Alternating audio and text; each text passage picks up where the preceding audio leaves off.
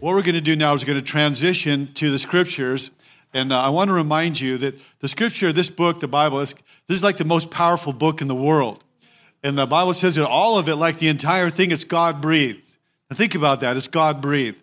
That means that you hold in your hand or in your iPhone or whatever, it's the divine outbreathings of Almighty God. It literally is like breathed by God. It's alive. It's capable of changing your life there. And so what we do, if you're new, we take a reasoned approach, an explanatory approach to the most powerful book in the world, in that we're going to read it, and then we're going to explain it, and then we're going to apply it. You can count on that every week, that we expound the truths of Scripture, which never change. So that's how we roll. That's who we are. So we're going to be encouraged by the public reading of Scripture. If you are able to stand to your feet, I'm going to ask you to stand to your feet. We're going to be reading, we've been looking at Joshua and Judges. We're going to continue that this morning, but we're going to begin in Hebrews. So I'm going to read the even verse. I'm going to ask you to read the odd verses. This is the word of the Lord. It says, "Now if Joshua has succeeded in giving them this rest, God would not have spoken about another day of rest still to come. For all who have entered into God's rest have rested from their labors, just as God did after creating the world. The grass withers and the flower fades, but the word of our God shall stand forever." If you want to join me in prayer. Father, thank you that we're here. Thank you that you are here. Thank you that you are the God who makes all things new. And as we sang this morning, we thank you that the tomb is empty and the resurrection is real and death is defeated and Jesus is alive, and we worship a living Christ. And thank you that your power is made perfect in weakness, that you are always faithful. And Father, I pray this morning that you stir our hearts as we look at the Scriptures, that you stir within us a deep desire to know you, that you'd open our eyes, that you'd speak to us things we need to hear. And Father, I pray that as we turn to your word, that it would be life-giving, that it would be a light unto our path and a lamp unto our feet, that we'd even be sense a stirring, a nudging from you. And we praise you that great is our God and greatly to be praised. We lift up today to you and pray your blessing over your word. And everyone agreed, saying, amen. So I wanted to say that if you're new, we have a teaching team here. I am part of that teaching team. I will be speaking on next week. I'll be speaking at Good Friday, Palm Sunday, Easter Sunday. Last week we heard from Garrett Castro. Come on, somebody. Garrett Castro. Yeah, that's what I'm talking about. And so we have Garrett Castro. He's like a son to me. But you have in church you have, in families, in a family you have sons and you have fathers and you have grandfathers, maybe great-grandfathers and grandmothers. Okay, well in a church family, you have sons and daughters and grandmothers and granddaughters and fathers and mothers, and so and children. So you have all of that. And so we're not trying to be like just one or the other, but everything, because that's what the family of God represents. So on our teaching team, we have our Garrett Castros, our sons. We have people like myself that are fathers, and then we have grandfathers. And so this morning, we are going to have our beloved Grandpa Ron, who's going to be speaking. He's amazing. He spoke to our young adults for like an hour and a half, and they were spellbound as Pastor Ron was speaking to them. But I just want to say that Ron he is treasured here. He's treasured by me. He's special, and he's beloved. He's beloved. Would you please welcome Pastor Ron Williams?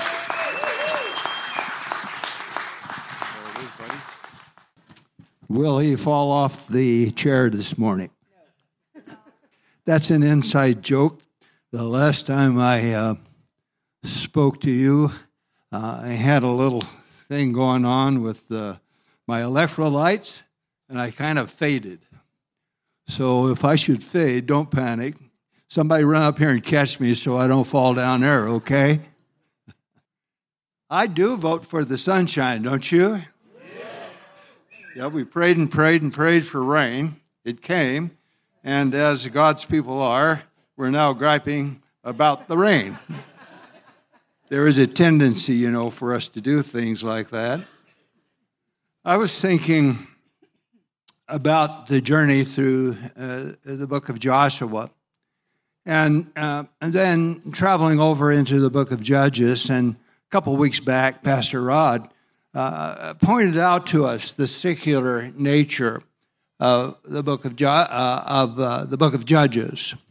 And it went something like this, that the people who had been called by God, God's people, they drifted away from him, and they would sin. And with sin would come the consequences, and they would call upon God in their sufferings and in the bondage that they found themselves in.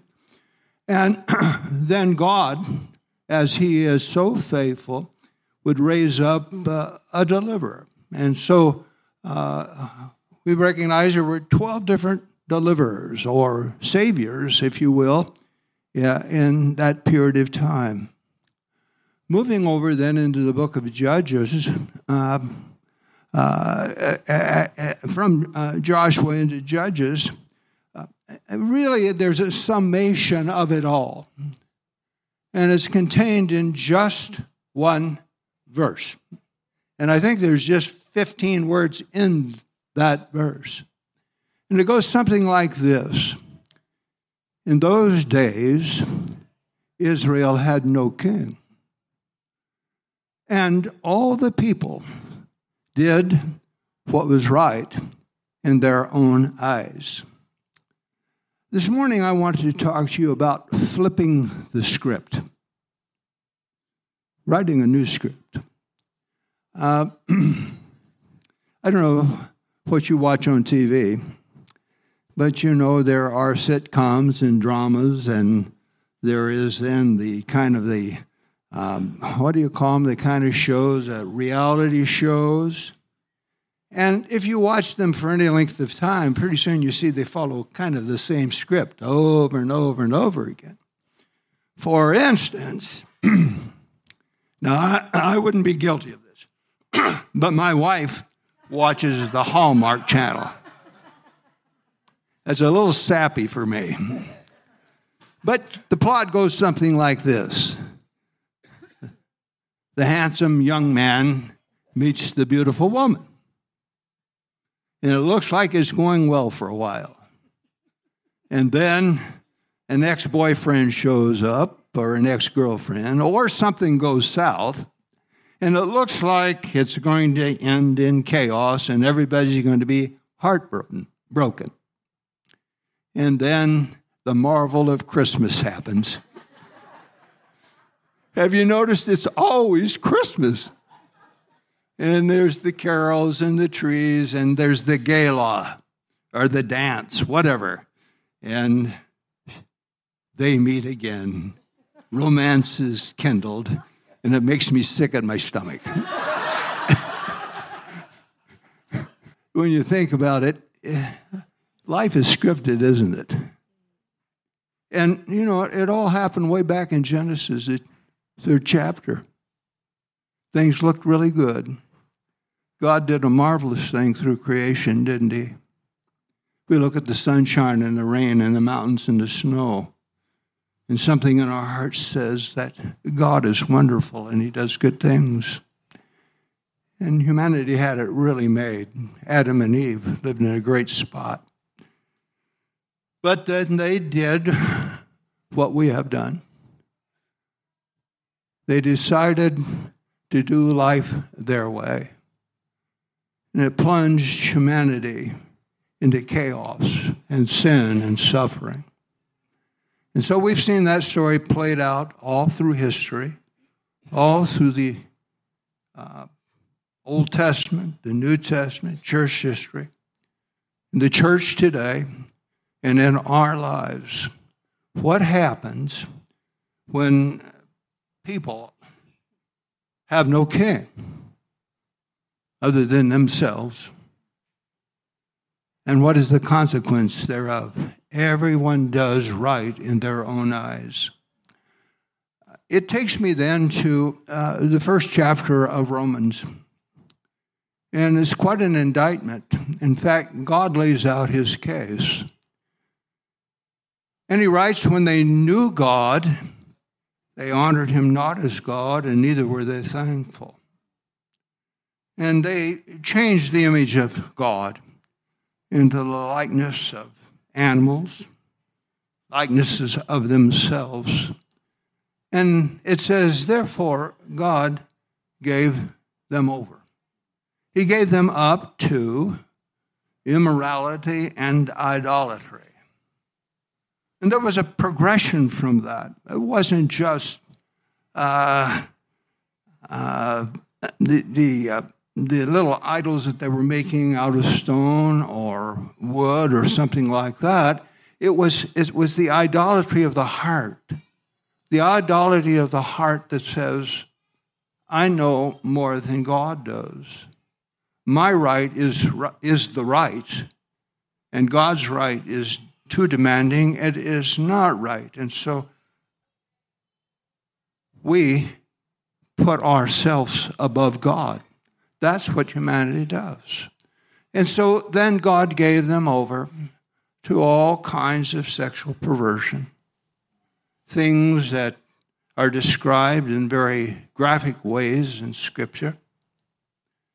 And then, because they continue to reject God, God gives them over to a depraved mind, which has the inability to no longer distinguish between right and wrong. And then there's a long list of sins that people commit. Let me list them because I think some of these are very true of me. It says, they have become filled with wickedness, evil, greed, and depravity. They are full of envy, murder, strife, deceit, and malice. They are gossips, they slander, God-haters, insolent, arrogant, and boastful. They invent ways of doing evil.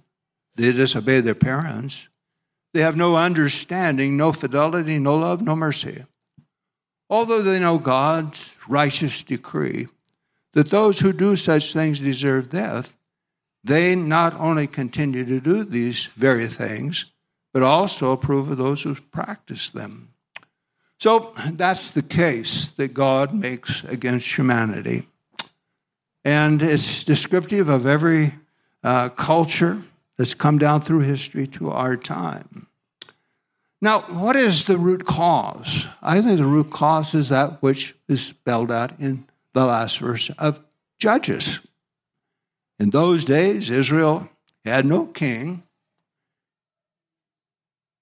and all the people did what was right in their own eyes.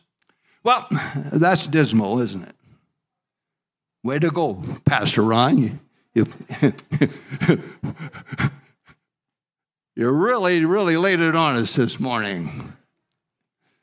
But you know, the gospel is about good news. And I don't know if you've thought this through, but God only has one kind of person.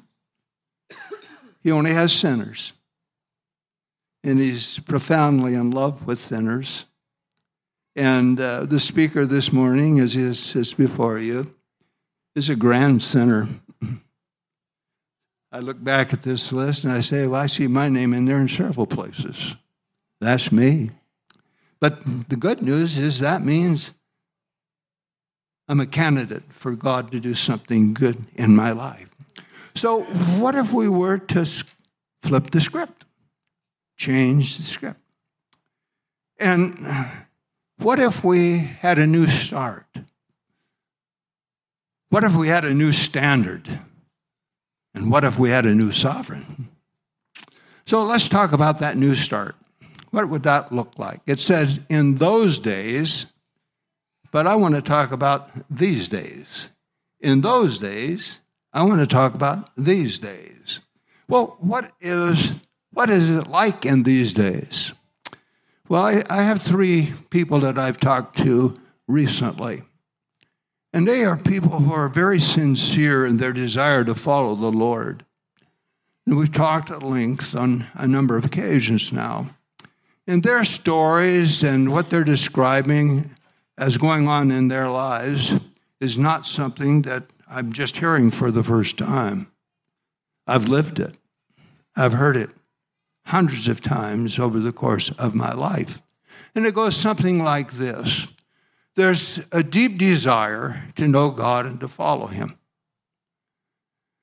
But we get tricked up along the way, and we trip and we fall and we falter along the way. And something happens in the heart that our striving, our desire to please God, it's just not working out in our lives.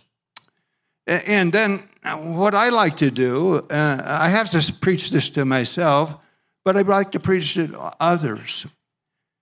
And you find it in Psalm 46, I think it's the 10th verse. It says, depending on the translation, be still and know that I am God.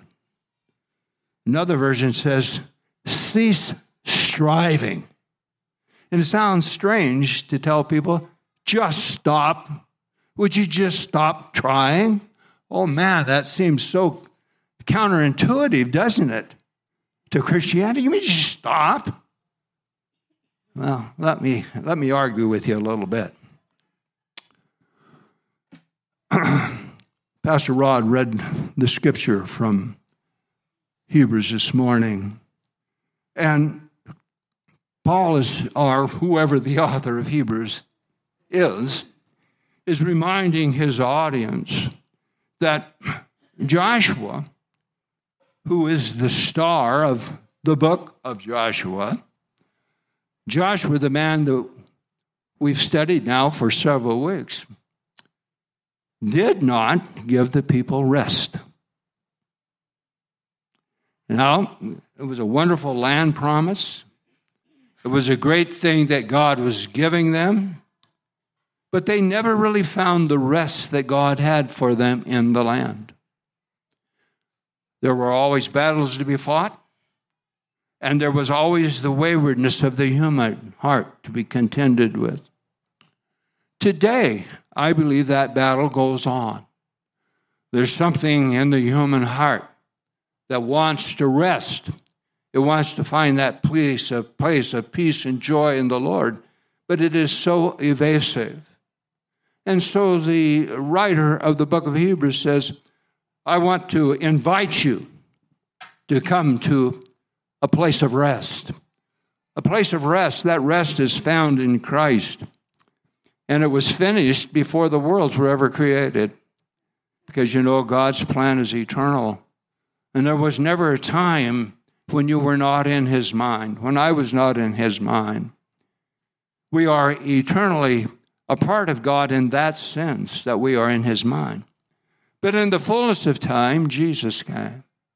And we sang about him. Easter Sunday, we'll celebrate his death and his resurrection. Jesus came. And so the rest that we seek is to find our rest in Christ, to stop striving and rest. This morning, I'm resting on this chair. Maybe I can't. Yeah, I did. Look there. I lifted my legs up off the floor. I'm resting in this chair. You see, resting in Christ is settling your whole personality on him, putting your whole self on him. And let me suggest what will happen for you. As you rest in Christ, you'll discover the word imputation. That's a big word. We don't use it very often. But you do this almost every week. You deposit your paycheck in the bank. And there's a credit to you, whatever the amount of the check is. And you can draw upon that. It's an imputed deposit that you're making. We use the word input on our computers. And so something is laid up to our account. And it is the righteousness of Christ. So rather than struggling to atone for our sins, we come to that place of understanding where Jesus paid it all. He is our righteousness, and it is his righteousness that's imputed to our account. And then I want to talk to you about intimacy. You see, imputation is done outside of you. It's done for you. Intimacy is something that happens inside. When you meditate upon the goodness of God and the grace of the Lord Jesus Christ extended to you, a love affair begins. You fall in love with Jesus. And as you fall in love with him, something happens in the heart. Your life now is about pleasing him. Bring to him what brings joy and not just yourself. And so what you have then is a new day. We leave behind those days and we embrace these days, which is a rich relationship with Jesus Christ, an intimate relationship. But it doesn't stop there. There's an empowerment because his Holy Spirit comes to live within. So we can stop striving, we start resting, and God's Spirit starts working in our hearts. And the net result of that is what we have desired for so long becomes active in our hearts and in our lives, and we find ourselves pleasing God and being delighted to do so. Now, the second thing I think that has to happen is we need a new standard. It's not what I think is right, but what God thinks is right. And what is his standard? Well, you know the Ten Commandments. And then Jesus boils them down to basically two. Love the Lord your God with all your heart, your soul, and your mind, and your neighbor as yourself. Hard to do. Hard to do. You know the list of the 10. And again, our striving in ourselves ends in failure. It always ends in failure because we're incapable of keeping the laws of God. But God does not abandon us. He comes to live within us by his Holy Spirit. And his Holy Spirit quickens us and enables us to say no to sin and yes to righteousness. He inflames our witness so that we want to share Christ with others. And so we are not left to our own devices. We come to him, and he is the new standard. Paul put it this way. He said, there's therefore now no condemnation to those that are in Christ Jesus. For the law of the Spirit of life in Christ Jesus has set us free from the law of sin and death. For what the law could not do, in that it was weak through sinful flesh, God did, sending his own Son in the likeness of sinful flesh and for sin, condemned sin in the flesh, that the righteousness of the law would be fulfilled in us who walk not after the flesh, but after the Spirit. So a new standard. But it goes beyond that. We have a new sovereign. Though the journey from Genesis to Revelation is a dismal picture of humanity and our failures to be who God wants us to be, it's a wonderful picture of God's redemptive purpose and what God wants to do for us, who are sinners by nature, but we are redeemed by the blood of the Lord Jesus Christ. And so we have this picture in the 19th chapter of Revelation. And Jesus is pictured of coming back to earth on a great white horse. And he's a warrior, no longer looked upon so much as the Lamb of God who takes away the sins of the world, but the warrior king. And on his thighs are written, King of Kings and Lord of Lords. What a picture. What a beautiful picture. Jesus, King of Kings and Lord of Lords. Oswald Chambers writes something, and it's worthy of taking it to heart. He says, I must give up my claim to the right to myself. If we are to follow Christ, we have to give up our claim to ourselves. Paul reminds us that our lives are not our own, but we've been redeemed with a price. And that price is the precious blood of Jesus Christ. He shed on your behalf and mine. And so, my final remarks to you this morning are, will you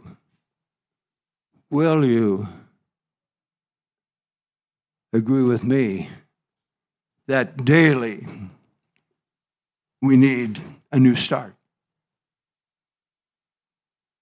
Because the old habits of life recycle.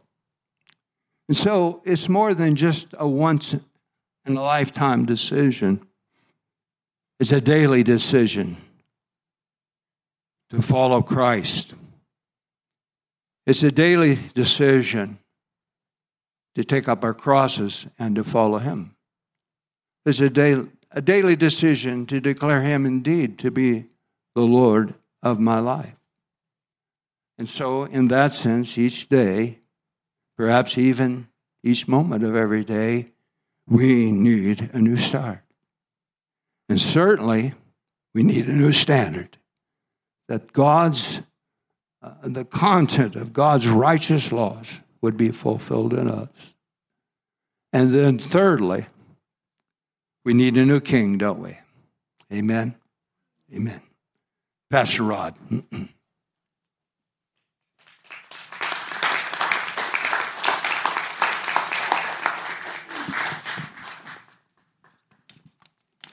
Hey, let's stand to our feet. Thank you, Pastor Ron.